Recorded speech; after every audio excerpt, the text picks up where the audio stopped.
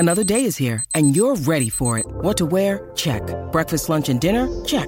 Planning for what's next and how to save for it? That's where Bank of America can help. For your financial to-dos, Bank of America has experts ready to help get you closer to your goals. Get started at one of our local financial centers or 24/7 in our mobile banking app. Find a location near you at bankofamerica.com/talktous. What would you like the power to do? Mobile banking requires downloading the app and is only available for select devices. Message and data rates may apply. Bank of America N.A., member FDIC.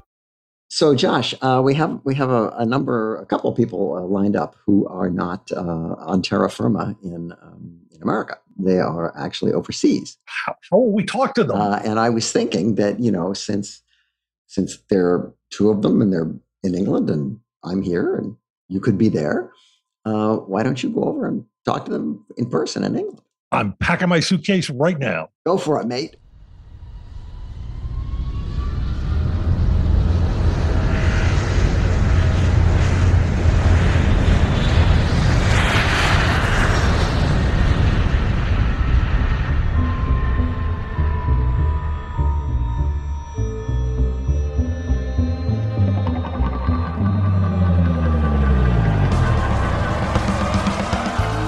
This is The Movies That Made Me with your hosts, Josh Olson and Joe Dante.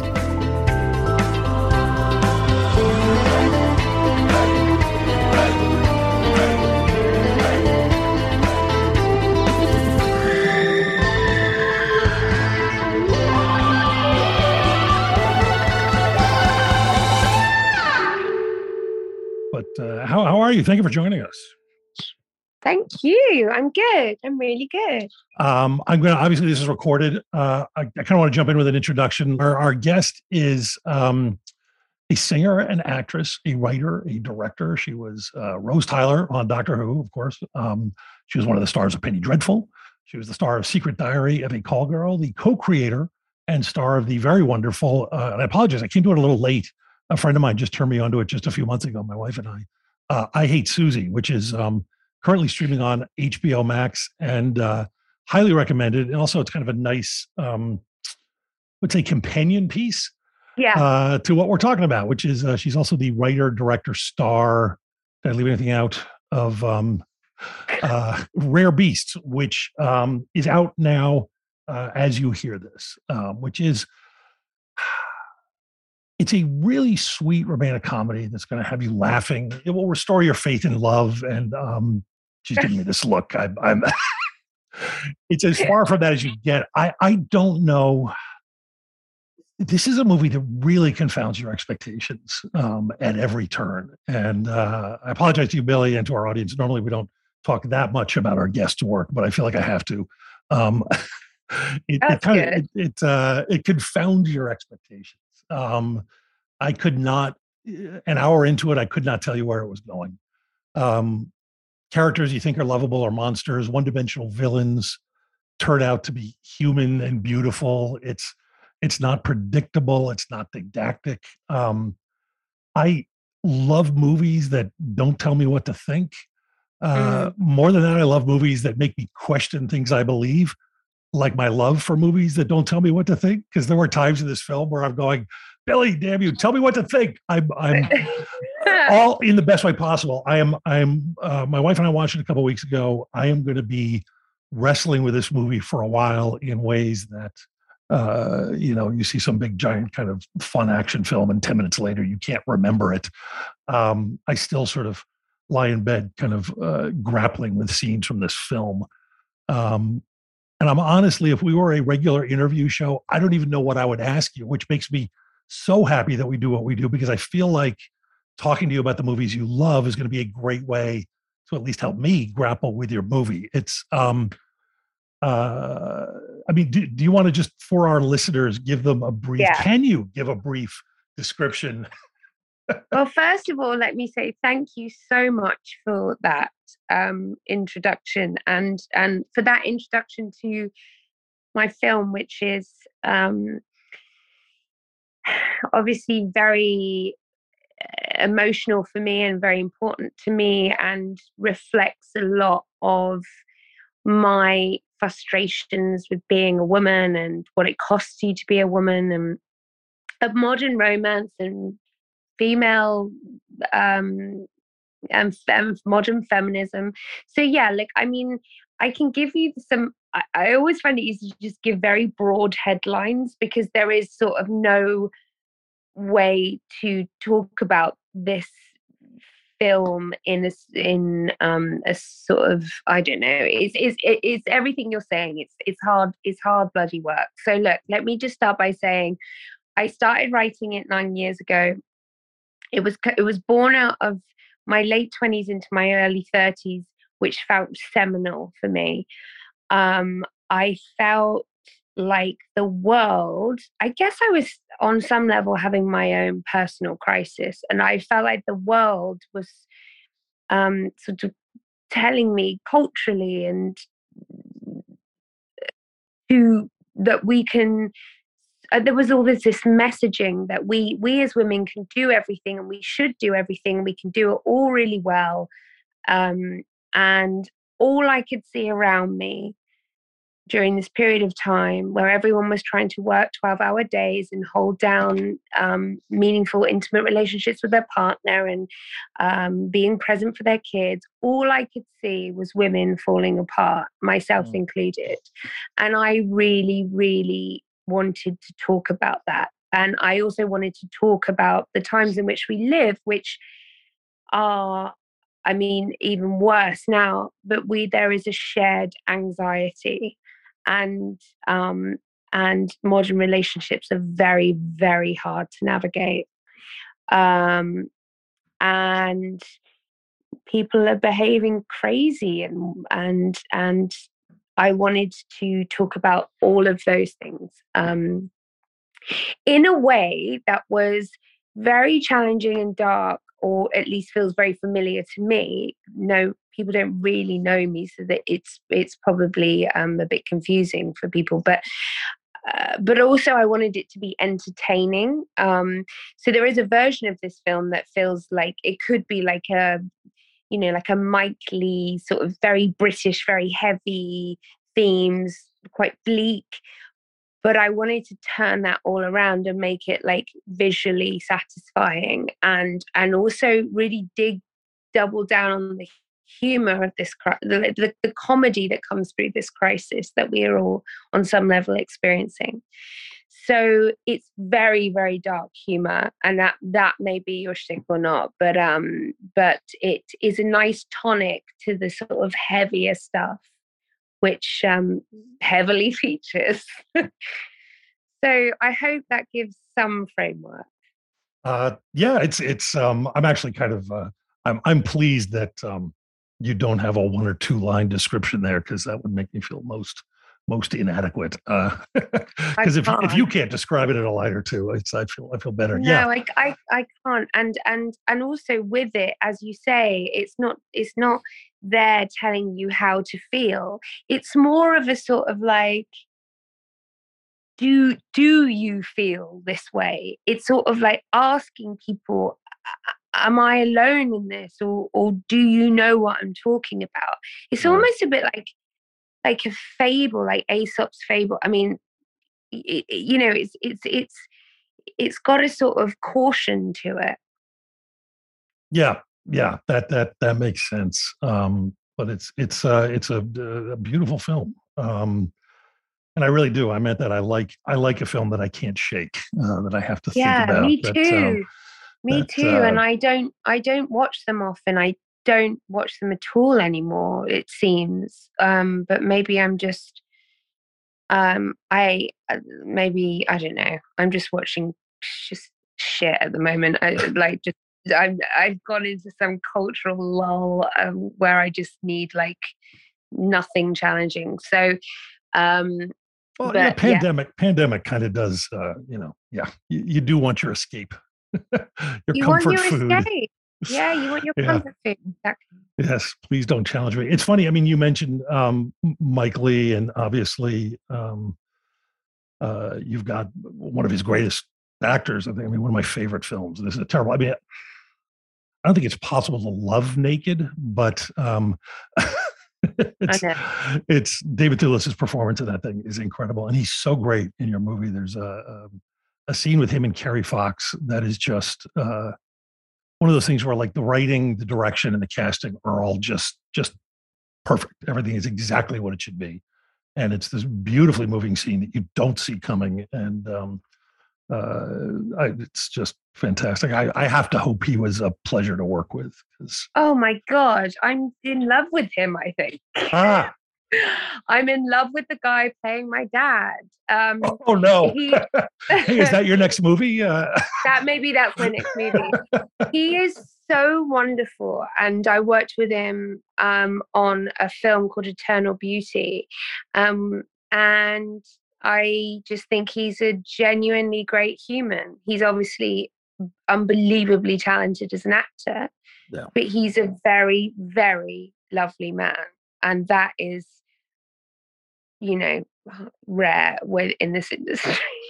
Yeah, no, he's phenomenal. I have a very dopey story. I'll tell it very quickly. But a couple of years back, I live in Los Angeles. I've worked in the film business for 30 some years.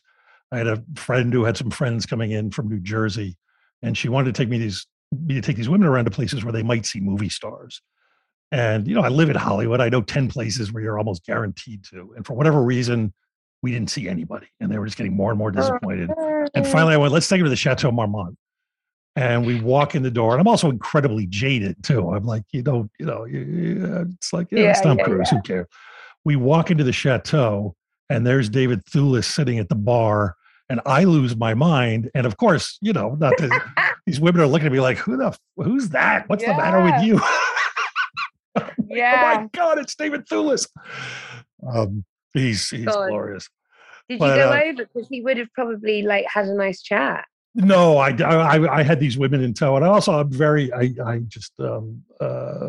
finally figured out the best way to approach and talk to people like that is to do this podcast where you get to actually have a conversation with them. Totally, you're onto something. Yeah. Yes. No, it's what we do. One of the things we do is we see something we like, and it's like, oh, let's get them on the show. Let's talk to them about movies. Let's talk. I want to talk to you about some of the stuff that has inspired you over your lifetime. And but what's do you want to sort of start with one and then go through? Yeah, because when I was looking at them on paper, I was thinking the thing that seems to be running through this, it's sort of common theme, is there's something quite absurd about all of the films that I've chosen. There's something kind of other about them, even though they're very emotional movies. I think pretty much all of them play with something quite abstract.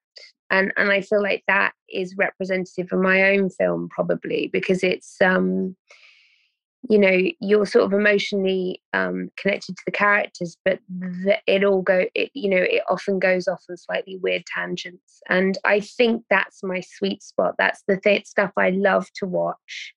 That's the stuff that's affected me the most. And it's the stuff that I like to attempt myself. So, yeah. I think maybe it's worth talking about starting with Punch Drunk Love because that film really inspired my film.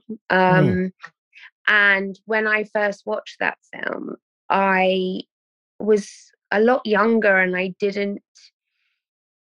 I never watched films and sort of, someone asked me, a film buff asked me about certain directions and stuff. I was never good with names and stuff. I just knew what I liked. Right. And I didn't really understand Paul Thomas Anderson when this came out. I didn't know what that really meant.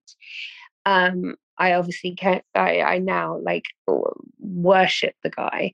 But at the time I remember thinking, oh my God, I really recognize these characters. And this guy has obviously got a real thirst, he's bloodthirsty for character. And obviously it's a visual and mental feast, but it's the characters I'm just so into how challenging they are and how vulnerable and angry and ugly.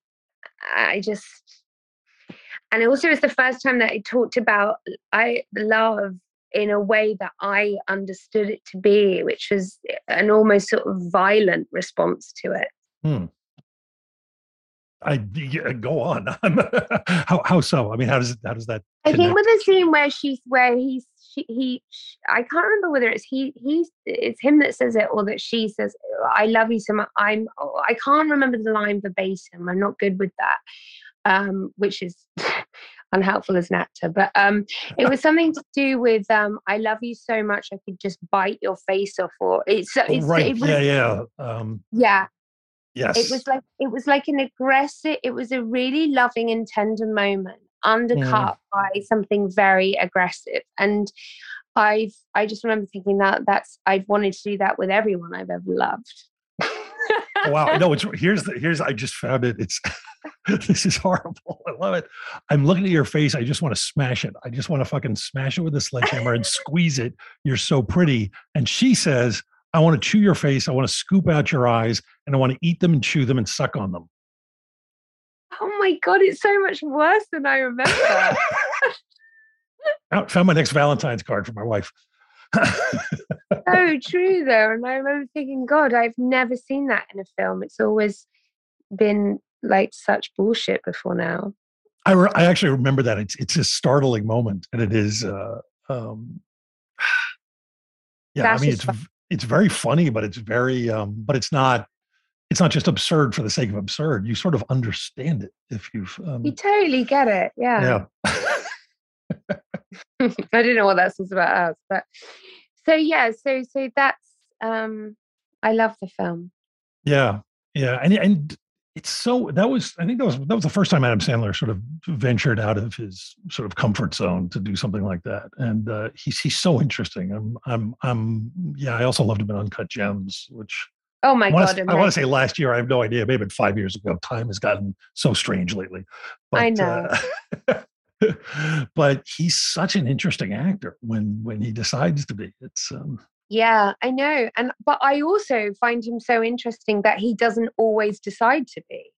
mhm. Like he chooses some fucking weird films that are like not great, you know? And like you go, oh, okay, maybe it's the money, maybe and probably is. He's got a family and stuff, like he needs the cash. Or maybe he's just, whatever strikes him that day. And I sort of love that about him. He's Yeah. also really brilliant in Funny People. Oh, that's right. Yes. Yeah. Yeah. Yeah. Yep. Yep. I like that sort of tired, dark, cynical comedian. That's the only type of comedian I've ever met. I've never met a really jolly one. Yeah. Um, and yeah, I guess it touches on age and sadness and stuff. So he does some really meaningful work. Yeah. I also got the sense he's having a good time doing the other stuff, but Yeah, I do as well, but I don't know if that's true. yeah. I mean, he tends to choose all that stuff, and then you look, and maybe it's just maybe he's happy doing that just every day, which makes me kind of hate him a little bit. With jealousy. Because yeah, absolutely, yeah, he's that good at this other stuff, and he's like, I'll do one or two of these every now and then. Yeah, yeah, God damn yeah. it. If I were that good, I would be doing it all the time. Yeah. Yeah. But no, it's a really interesting film. Yeah. And I'm hit or miss with Paul Thomas Anderson. That's one of the ones I really liked. Oh, Um, really? What are your misses? I am not the big Magnolia fan. Ah, yeah. I just had a friend to just read me the riot act for being kind of tepid on There Will Be Blood. You're tepid on There Will Be Blood. I know. But I'm not. I refuse. I mean, obviously, there's some movies where you go, "Oh, that's terrible. I hate it." I'm not. I'm not that person. They just didn't connect to me, and I know they do to a lot. But then, I love Inherent Vice. I must have seen it 5 times. So, and that's one that even a lot of his fans don't like. So, Yeah, I was going to say that's my least favorite, yeah, and I'm obsessed with his work. There Will Be Blood for me is like a modern classic. It's just so intensely good to me, that film. But I also am obsessed with Phantom Thread. I was about to say, yeah, that's in fact, Phantom Thread's the one that made me want to go back and watch There Will Be Blood because I can't imagine on paper a movie that sounded worse to me. I know, exactly. That's what my boyfriend said. I was like, we're going to watch this film. It's about this guy who makes dresses. And he was like, Oh my God, you're killing me. Yeah. And we've watched it so many times since, because it's also, oh, I don't know. There's just something that is incredibly compelling about it. Yeah. And it seems in a weird way. I mean, I said to somebody, it's one of the best movies I've ever seen about marriage. And he said, that's pretty grim. And I said, well, you're looking at it wrong, I think. Yeah, yeah. No, I think it's really, really interesting about all these. I just think it raises so much stuff. It's about relationships, being an artist, uh, yeah, I mean, being old, being young. I just think I think it deals with a lot. Yeah, no, very much so. And certainly codependence. But Codependence, there we go. It's one of yeah. my favorite subjects. Yeah, that's yes, I can see that. Yeah. Well, cool. Well, let's do another one. What else? Well, you've got the list there. I didn't have it in front Oh, of okay. me. Well, we'll do it. Yeah. Sometimes we pretend that I wasn't sent a list and I act startled. Oh, But sorry. no, that's all right. You bloat it. You bloat it. It's terrible. Do you want? I mean, Okay. I know Wizard of Oz. Wizard of yes. Oz. Well, there's one of those dark relationship. No, what's Wizard of Oz is is one of those films that I can go back to time and time again, and I have done with all my. I've got 3 kids, and I go on the journey with them every time. Every time I have a kid, I do the Wizard of Oz moment with them, and um, I don't know what it is. Well, I do know what it is about that. It's just it's almost too much, that film. It's so it feels like such a big life lesson, and it has such moral and heart and um caution as well, and yet it's the magic and the wonderment and the joy and the technicolor and the absurdity and the ego. It's just, I just don't know. I think it's unparalleled. yeah? It's so funny because it's a movie that I'm sure, like me, you've seen constantly since you were a child, right? And I find sometimes it's hard to go back and look at it fresh and realize just how radical it is, and that Yeah. nobody is what they seem in the best way. Everybody's broken, and you don't need that magic talisman to make you whole. You just have to Mm. find it in yourself anyway, and you can do that through friends and community. And yeah, it's funny because I'll watch it 3 or 4 times and go, yeah, there it is, and then a 4th time it'll just knock me on my socks. Knock you in the socks, and also just I feel like there is something very dark about it, and there's something dark around the people in it, and so it feels extra creepy, I guess. There's something very crooked about it. But I am enchanted, basically. And how old, at what age do you go, okay, now it's your turn to watch Wizard of Oz, Sunny Day Oh my God, Return? as young as possible. As young as possible, like 2. And Because inevitably I'm left watching it and they're off playing with bricks or something. But then they come back to it. right. I've had 2 boys, and I've just had, in the last 2.5 years, I've just had a little girl, so I'm quite keen to see it with a little girl. Right. And I don't know. do you get, when they are paying attention, do you get that thing? I mean, I do this all the time, and I wonder if everyone does, where you get that benefit of seeing it through their eyes as well while you're.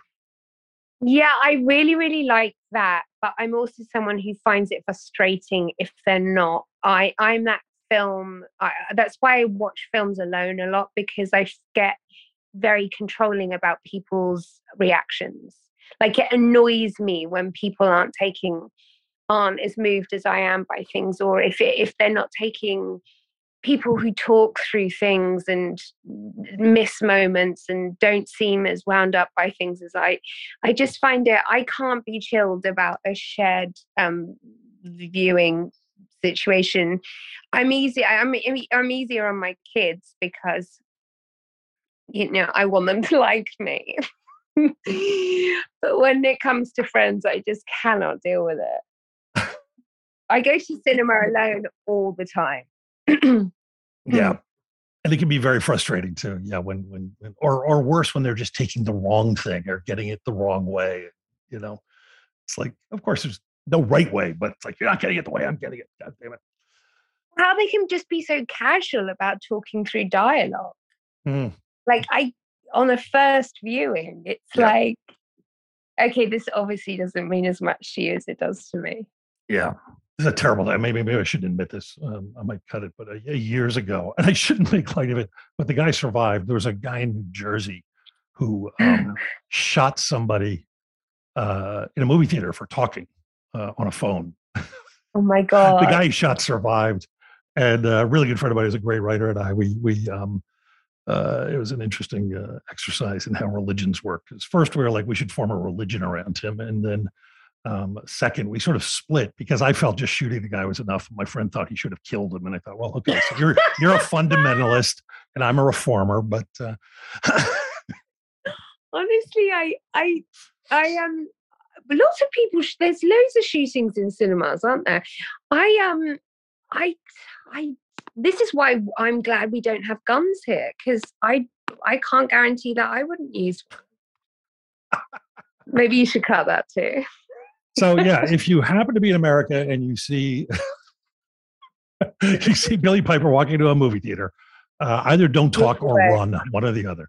Yeah. Yeah. I wanted to, next on your list is one I really, I'm always psyched to talk to people about John Cassavetes films because, and you put Woman Under the Influence on yours. And he's one of those guys, whereas I'm sort of hit or miss with Paul Thomas Anderson. With one or two exceptions, I'm still doing the homework. I'm still trying to get Cassavetes. It just doesn't click with me. And I get that he's tremendously important to so many people. And obviously she's amazing. Jenna Rollins is out of this world. She's my favorite actress. Yeah, lots of, yes. It's amazing how many, I guess it's not amazing because she's so good. I can't tell you how many actresses I've spoken to who are like, oh, let's say that. Yeah. She's formidable. She is. Mm-hmm. And you don't really know, or I don't know that much about her. She's just this astonishing actress. But yeah, I was late to that party. Like I didn't get into Cassavetes until maybe 10 years ago. And yeah, I am obsessed with that film, particularly because I have a sort of interest in women who like lose their minds. And I just thought it's so beautifully handled. And it's so painful. It's so painful. And I've never seen close-ups like it. Like it's his thing, isn't it? But I just, it's like you're living through it. That's and having and we took that we pinched that for I Hate Susie Ann, Rare Beast. That sort of like when you're that close to the character where you can almost see their pores. It's an immersive experience, and I'm just there. I'm so here for it. I just love it so much. I find that film crippling. The other one is what's the other one where she's the actress standing? Is it not Standing Ovation? Closing Night. Yes, Closing Night. Yeah, I think so. Yeah. No, Opening Night. It's Opening Night. One of us is an idiot, and it's not you. Yes, Opening Night. That's another really, really great piece of work as well. Yeah. It's funny because when you talk about it, I can sort of see, and yet I don't find it alienating at all in your film, and obviously your movie's much more scripted than Yeah. Cassavetes. Yeah. Were you 100% on the page, or were people kind of jumping off it from time to time, doing improv? No, we're pretty loyal to the script, because I guess that was a choice, that style of writing. Mhm. But also, I'm really not precious about people bending things to work for them. Like, I love doing that as an actor, as long as the feeling isn't compromised. Right. So some people would say different things, and then other people, we'd improvise here and there, but there wasn't a lot of time or room for error. So I think moving forward, it's something I would try and do a lot more of, but I couldn't risk it on this one. I didn't have enough money or means, and I was growing day by day because I was pregnant. So Oh, I you were just had to, pregnant while you were directing it. yeah. I was 7 months pregnant by the end. Oh my God. I know, I'm mental. So it was interesting, yeah. But it was your third pregnancy, so you were kind of Right. And also it was in the middle trimester. So it's like the beginning is always awful, the end is always awful. But that middle bit is actually weirdly matrix like in your mind. There is an enormous clarity, for me at least. I've worked through all of my pregnancies, and that is a sweet spot in the middle. And I think it's probably hormonal, probably sobriety. Like, it just, your brain is sharp. So that worked in my favor. It was also people were really nice to me. that makes sense too. Yeah, especially if you're going to be directing, which People can be. were really calm around me. I love that. And I have to assume, I mean, you didn't sit down and schedule this film so that you could be shooting it when Exactly. it's one of the, yeah. And then it hit me right before the show. I was looking, you brought up Daddy Longlegs, and I was ready to talk about Fred Astaire, and I realized, oh my God, no, wait, you mean the Safdie brothers film? I'm guessing, Yeah. that I have not seen, but I know I have to. Have you not seen it? I have not, I know I'm terrible. I even have a friend who's working with them right now and loves them, and I'm like, I need to see that. But oh my God, it's so sell me on it anyway. Look, it's so weird and so dark. Again, it's that thing that I find really a great combination, weird and dark. You know, it's much like their work that we know and love. It's definitely less anxiety ridden. But it feels like they're just capturing these people on the fly, you know. But it's just such a funny idea. I mean, basically, this guy drugs his kids and they don't wake up for days, and it's on like his watch. And it's just about that. It's just about the fact that he's like having this relationship with this girl, and his kids from the previous relationship are staying with him, and he gives them this like sleeping aid, and they don't wake up for 3 days. It's so dark, but it's so funny. It's absurd and mad, and the acting is so brilliant, and it's like the beginning of their body of work. So it's really sort of a satisfying experience. And does it tap into stuff that you probably don't want your children knowing you feel, or is that? Yeah, everything. It's such a no. It's such a a taboo to discuss any sort of anything like that. Any sort of parenting is something we still find very hard to talk really honestly about. It's like the thing that you can't go near, unless it's like you can talk about it when it's like really like genuinely dark, and that stuff's dramatized. Like the more abusive stuff, that stuff is dramatized. then the extreme of that is the sort of bullshit version of raising children, which is, oh, they're sweet and funny all the time, and I'm patient and I'm good at managing their life and my life, and then there's this bit in the middle that no one wants to talk about because it's too hard. I mean, and you've sort of gotten in both Susie and the new Yeah. movie, you've had some of these issues have come up, but they're not the central focus, I guess. I always think about a really good friend of mine who is a genuinely great father, and this is years ago. His kid has grown up, and he's a great kid. But I remember him saying to me, and in a way that didn't scare me, saying, "You're not really a parent until you spend at least 15 minutes one night thinking about how you'd get away with murdering your child."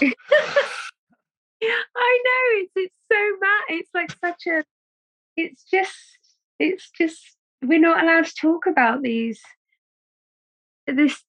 thing that we choose to do for most of our lives. If we choose to do it, it's like you can't advise other people on how they should be doing it, and you can't talk honestly about how you're doing it. It's this very strange thing.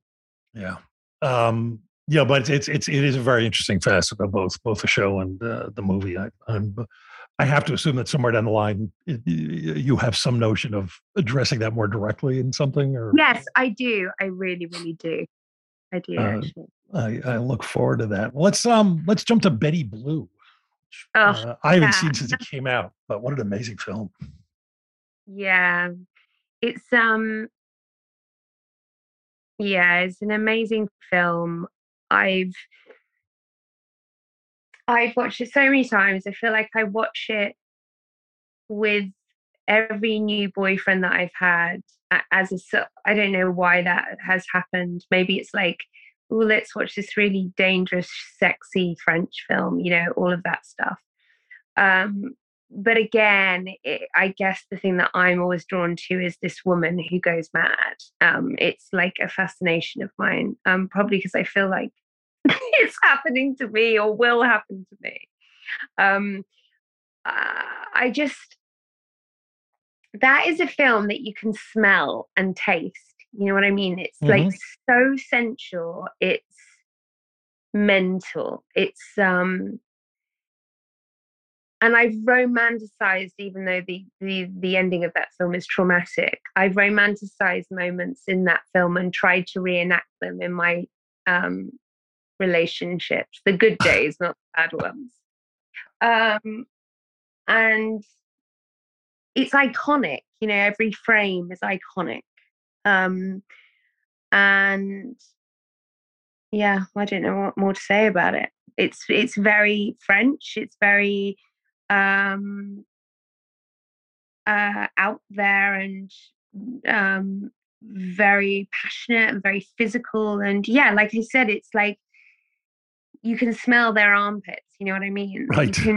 You just feel like you're in the fibers of their room. It's very potent. Yeah, no, it's an astonishing film, and I having not seen it since it came out, I remember it pretty vividly. I also feel like there was that time, it was the early '80s, where there was just this sort of moment where I don't want to say it wasn't unique, but there was this kind of explosion of really sort of challenging films. Really, yeah. And I mean, there's always stuff coming out, but it just felt like there was this kind of renaissance going on. But yeah, no, very very cool film.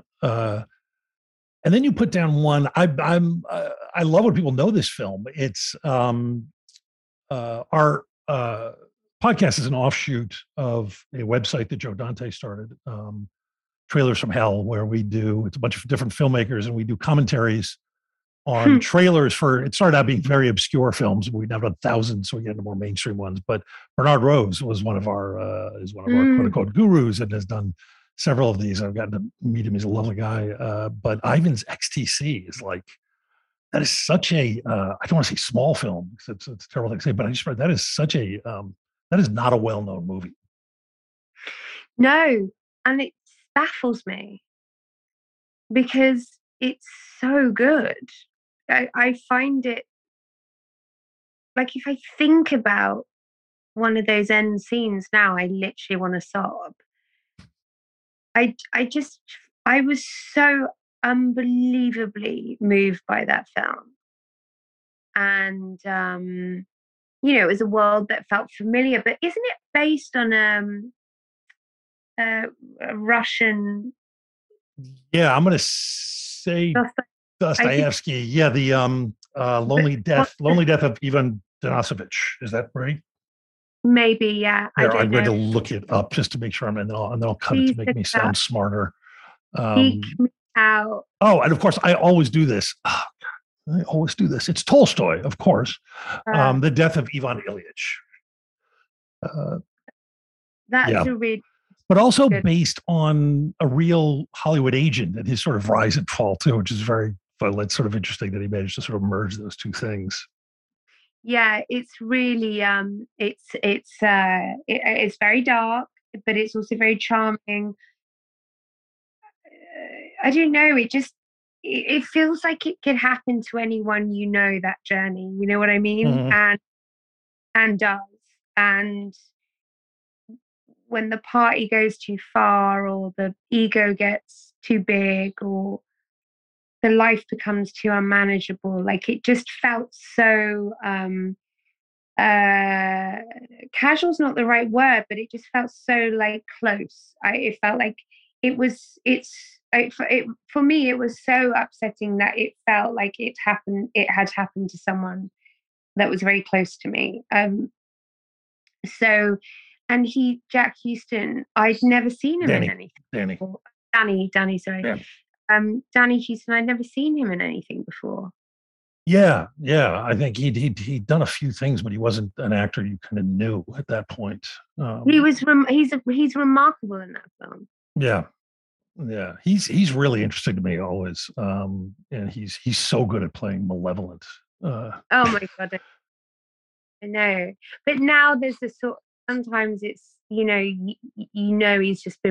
he's in there for that role, so there's less what's coming, I guess. mhm. Whereas with that one, it was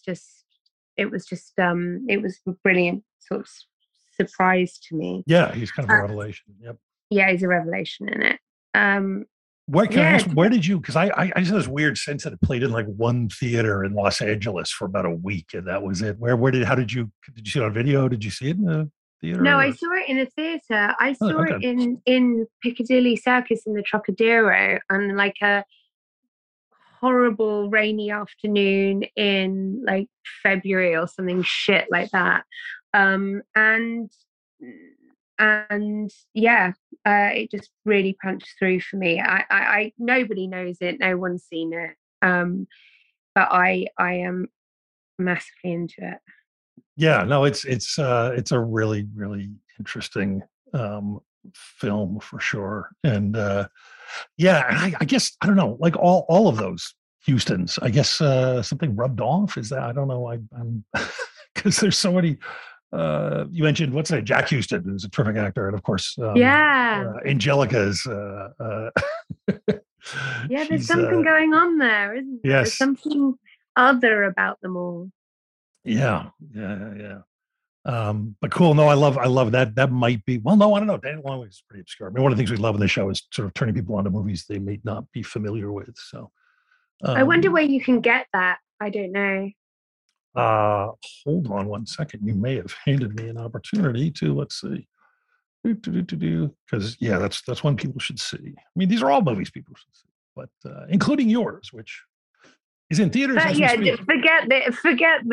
forget Ivan's XTC. Like, get out and watch Rare Beast. Let's What's that? Hey, prioritize oh, hey, it. and then when you're done, you can get Ivan's XTC. We have a sponsor, actually, a great sponsor, Movies Unlimited, which is a great company that you can buy physical media, DVDs and Blu-rays online. Oh, And physical media, babies. Yes, go to the trailersfromhell.com website, click the Movies Unlimited banner on the website, and you can buy your favorites from them, or go right to moviesunlimited.com.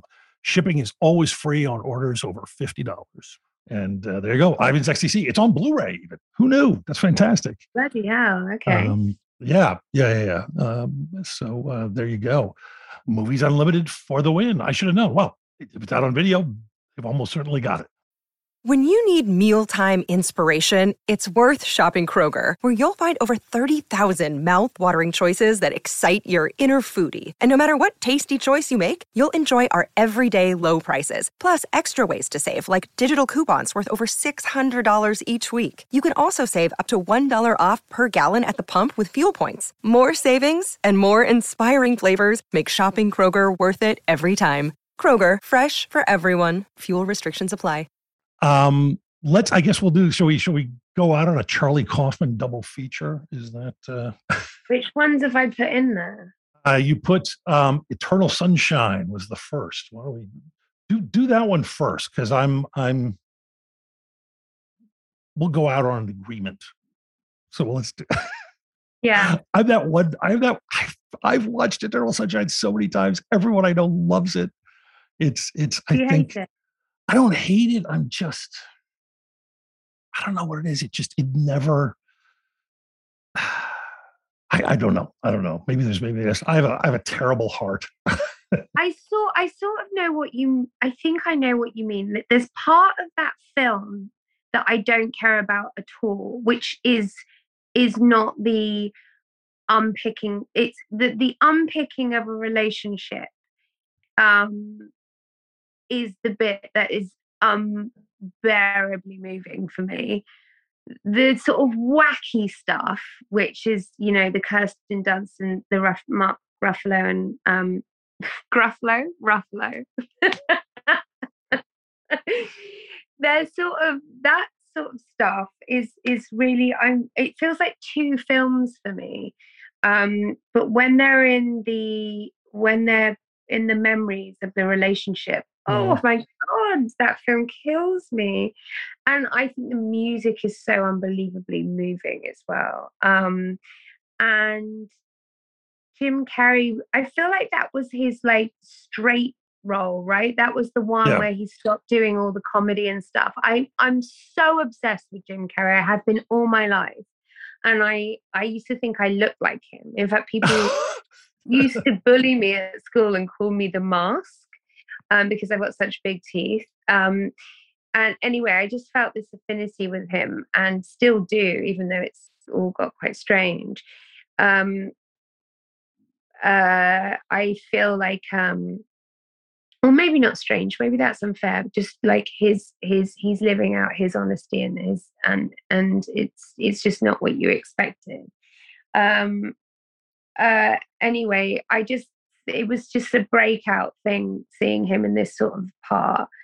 And Kate Winslet, for me, again, was just, I there were parts of my own personality in her that I kind of enjoyed or cringed at. But it's just it's just the breaking down a relationship or unpacking a relationship is just very upsetting. Yeah, no, that it definitely. Also, they do lots of in-camera tricks, which I really appreciate.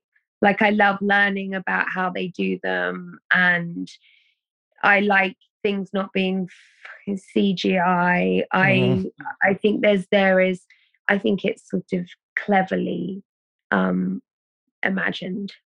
Yeah. I don't know what it is. It's just one of those things where I'm just sitting there and I know it's me. You don't care. It's not your job. That is correct. I guess so. Yeah. By the way, I don't know if you're fascinated by Jim Carrey. Have you seen there's a documentary about sort of behind the scenes of him making the Andy Kaufman movie. Yeah. I've seen which it. is okay. Yeah. Amazing. It's a pretty incredible film. And then I want to talk about Kate Winslet because we just finished. I mean, are you obviously a fan of hers, I suspect, or? I am. I'm a big fan of hers because I think she's consistently been good. So I really admire that about her. I'm really proud that she's one of our actors, I guess, in a weird patriotic moment. And she's not she sort of keeps herself to herself, and I really admire that too. She's very funny as well. Yeah, that's right. I remember, wasn't she on she was on Extras, wasn't she? And did some. She's hilarious on Yes, it. that's right. That's Hilarious. right. Yeah. We just watched. I'm sure it's over there. It's on HBO. There was a series she was just on called Mayor of Easttown. Haven't watched it yet. And I think you'll like it. It's dark enough for you. Good. But I'm from Philadelphia. Nobody on the planet knows how to do a Philadelphia accent, and everybody on this thing is pretty damn good. But she amazingly nails it, and it's like, oh, really? it's so bizarre. We immediately after it finished, I had to show Nancy, my wife, Heavenly Creatures, which is the most amazing, jarring dichotomy between these two things, where she's playing this kind of dumpy, beat down, put upon middle-aged Philadelphia mother and cop, and then all of a sudden she's this, elegant British schoolgirl. It's just, oh my God, I have to watch that again. It's quite good, and I know that accents aren't acting, but sometimes someone pulls one off so well. She always pulls off a good accent. That's really hard to do, I have to imagine. Especially, I'll tell you, ours is really hard. Yeah. It can be really, really hard, and it can completely kill a film, a performance, an actor's career. Oh, yeah. It shouldn't be as important as it is, but it's critical to get that right. If you don't get that right, you're done. Unless you're Dick Van Dyke. Yeah, I know. He's literally that British accent in Mary Poppins is literally the worst accent in any movie ever. It's so bad, but I never questioned it as a child. Right. Of course not. Because he's Dick Van Dyke. He's so wonderful. He's so gorgeous. Yeah. He is. And apparently he really is. So it kind of shines through. Well, we'll go out on a big wing, and it's a movie that, I know so many people who just think there's something wrong with me, but I love this movie. The end of this movie, I'm in tears. I think, is it the last line? Oh God, Synecdoche, New York. Charlie Kaufman writing and directing. Yeah, and you really feel that double whammy. Yeah. This is not a vision. There's no denying it. Yeah. Very heavy. How do I start? Yeah, I mean, very heavy, very funny, completely abstract and bizarre, but real heart in it as well. It's a real challenge, that tone, I think, to be emotionally invested in things that are abstract and strange. Yeah. Like, I can't always. I don't often think that combination. I don't think that combination always works. Is what I'm saying. I don't know how people don't pull it off all the time, and so but it's a tone that I particularly love, and Kaufman does it so well. Yeah, he does it. Maybe that's sort of because I felt like with his other stuff, I was never quite on board. I always admired the ambition of the other films. Did you like Adaptation? I need to go back and watch Adaptation again. I'll be honest. I have the screenwriter's issue with that, which is literally every writer I know. We've all had that moment when you're stuck on an assignment and you go, I'll just write a script about me struggling to do this assignment. And then you go, of course, we're not allowed to do that. And then that son of a bitch goes off and does it. And now we can never do it. Yeah. He's ruined it for us. I do need to go back and watch it, but I feel like I never quite connected to the emotional core of those other films. It felt like he was trying for that. They did not feel cold. They did not feel like he was laughing at people. But I just never felt that kind of the emotion of him. And then in Synecdoche, it's like it's all there. You can see that, he is striving. At least for me, it just. And that ending, I don't want to spoil it for anyone because probably 12 people have seen it, but it's one of those movies. I think I want to watch it if I know I have only a little time left, because it will make you feel a little bit better about shuffling off. Yeah. Oh, God, totally. I mean,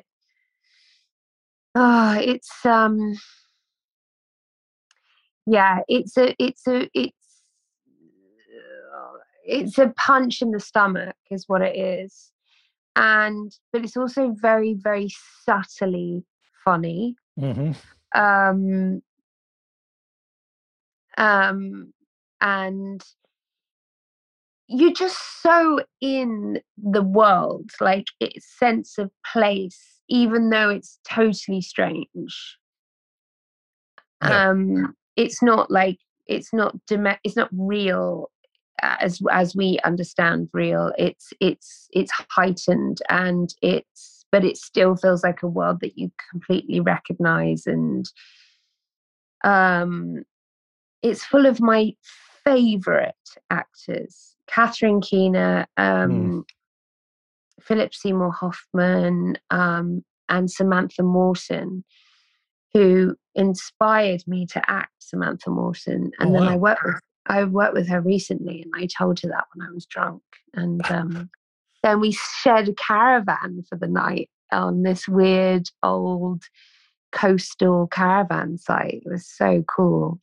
But yeah, back to the film, this sort of, I mean, you can just feel the director all over it. You know what I mean? Like in every small choice decision, it's so authored. Like it's like you're swimming in his blood almost, you know? Mm-hmm. Yeah. It's very personal, clearly, which by the way ties into, how we started here, because it's one thing, for sure, watching Rare Beasts is this is not a story somebody wrote that somebody else directed, that no one was sitting around going, hey, you know what would sell right now? I know. It is so clearly a personal film. It's such an interesting piece of work. Do you want? I have a fun Catherine Keener story. If you. Oh, go on. If you're no, I was so privileged to be up for an Oscar the same year she was for the Hoffman movie, Capote. Yeah. And got to know her, and she is, I don't know if you've met her, she is everything you'd want to be. She's just lovely and generous and funny, and we were sitting near each other at the Oscars, and I saw her there. We're all very excited, and she had a pair of Converse sneakers in her purse. She was obviously dressed for the Oscars. Yeah. I was like, what's up? She's like, oh, I've got a concert to get to after this. And she literally, as soon as they were over, she bolted, slapped on her sneakers, and went to see the Yeah Yeah Yeahs, the Troubadour. I love her. Skipping the Academy dinner. I love her. I thought that's the coolest thing ever. She brought sneakers to the Oscars. Cool? So she could go dance afterwards. Oh my God. Amazing. She's great. She is great. But as are you. Thank you for coming on and doing this. I Thanks really appreciate it. In a lot of ways, it was like, this is one where I really, sometimes you're like, oh, I just want to meet that person and talk movies. But I was like, I got to get to a better understanding of this film. And this really helped. And I hope I'm not scaring anyone away. It is not an oblique movie. It is certainly not. It's a lovely film, and it's powerful, and you will feel it. I will absolutely be seeing it again once I've sort of had a little more time to process it, go back and figure out. Yeah. But it's a wonderful piece of work, and please keep doing this. I look forward to many more from you. So, thank you so much. Thank you. Thanks for having me, mate.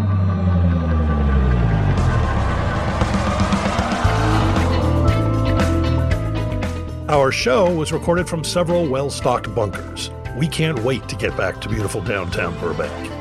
We're the official podcast of trailersfromhell.com, the best damn movie website there is. Our engineer is the composer Don Barrett, who also transmogrified, produced, and created our theme song. This is Josh Olson for The Movies That Made Me. Stay safe out there, folks.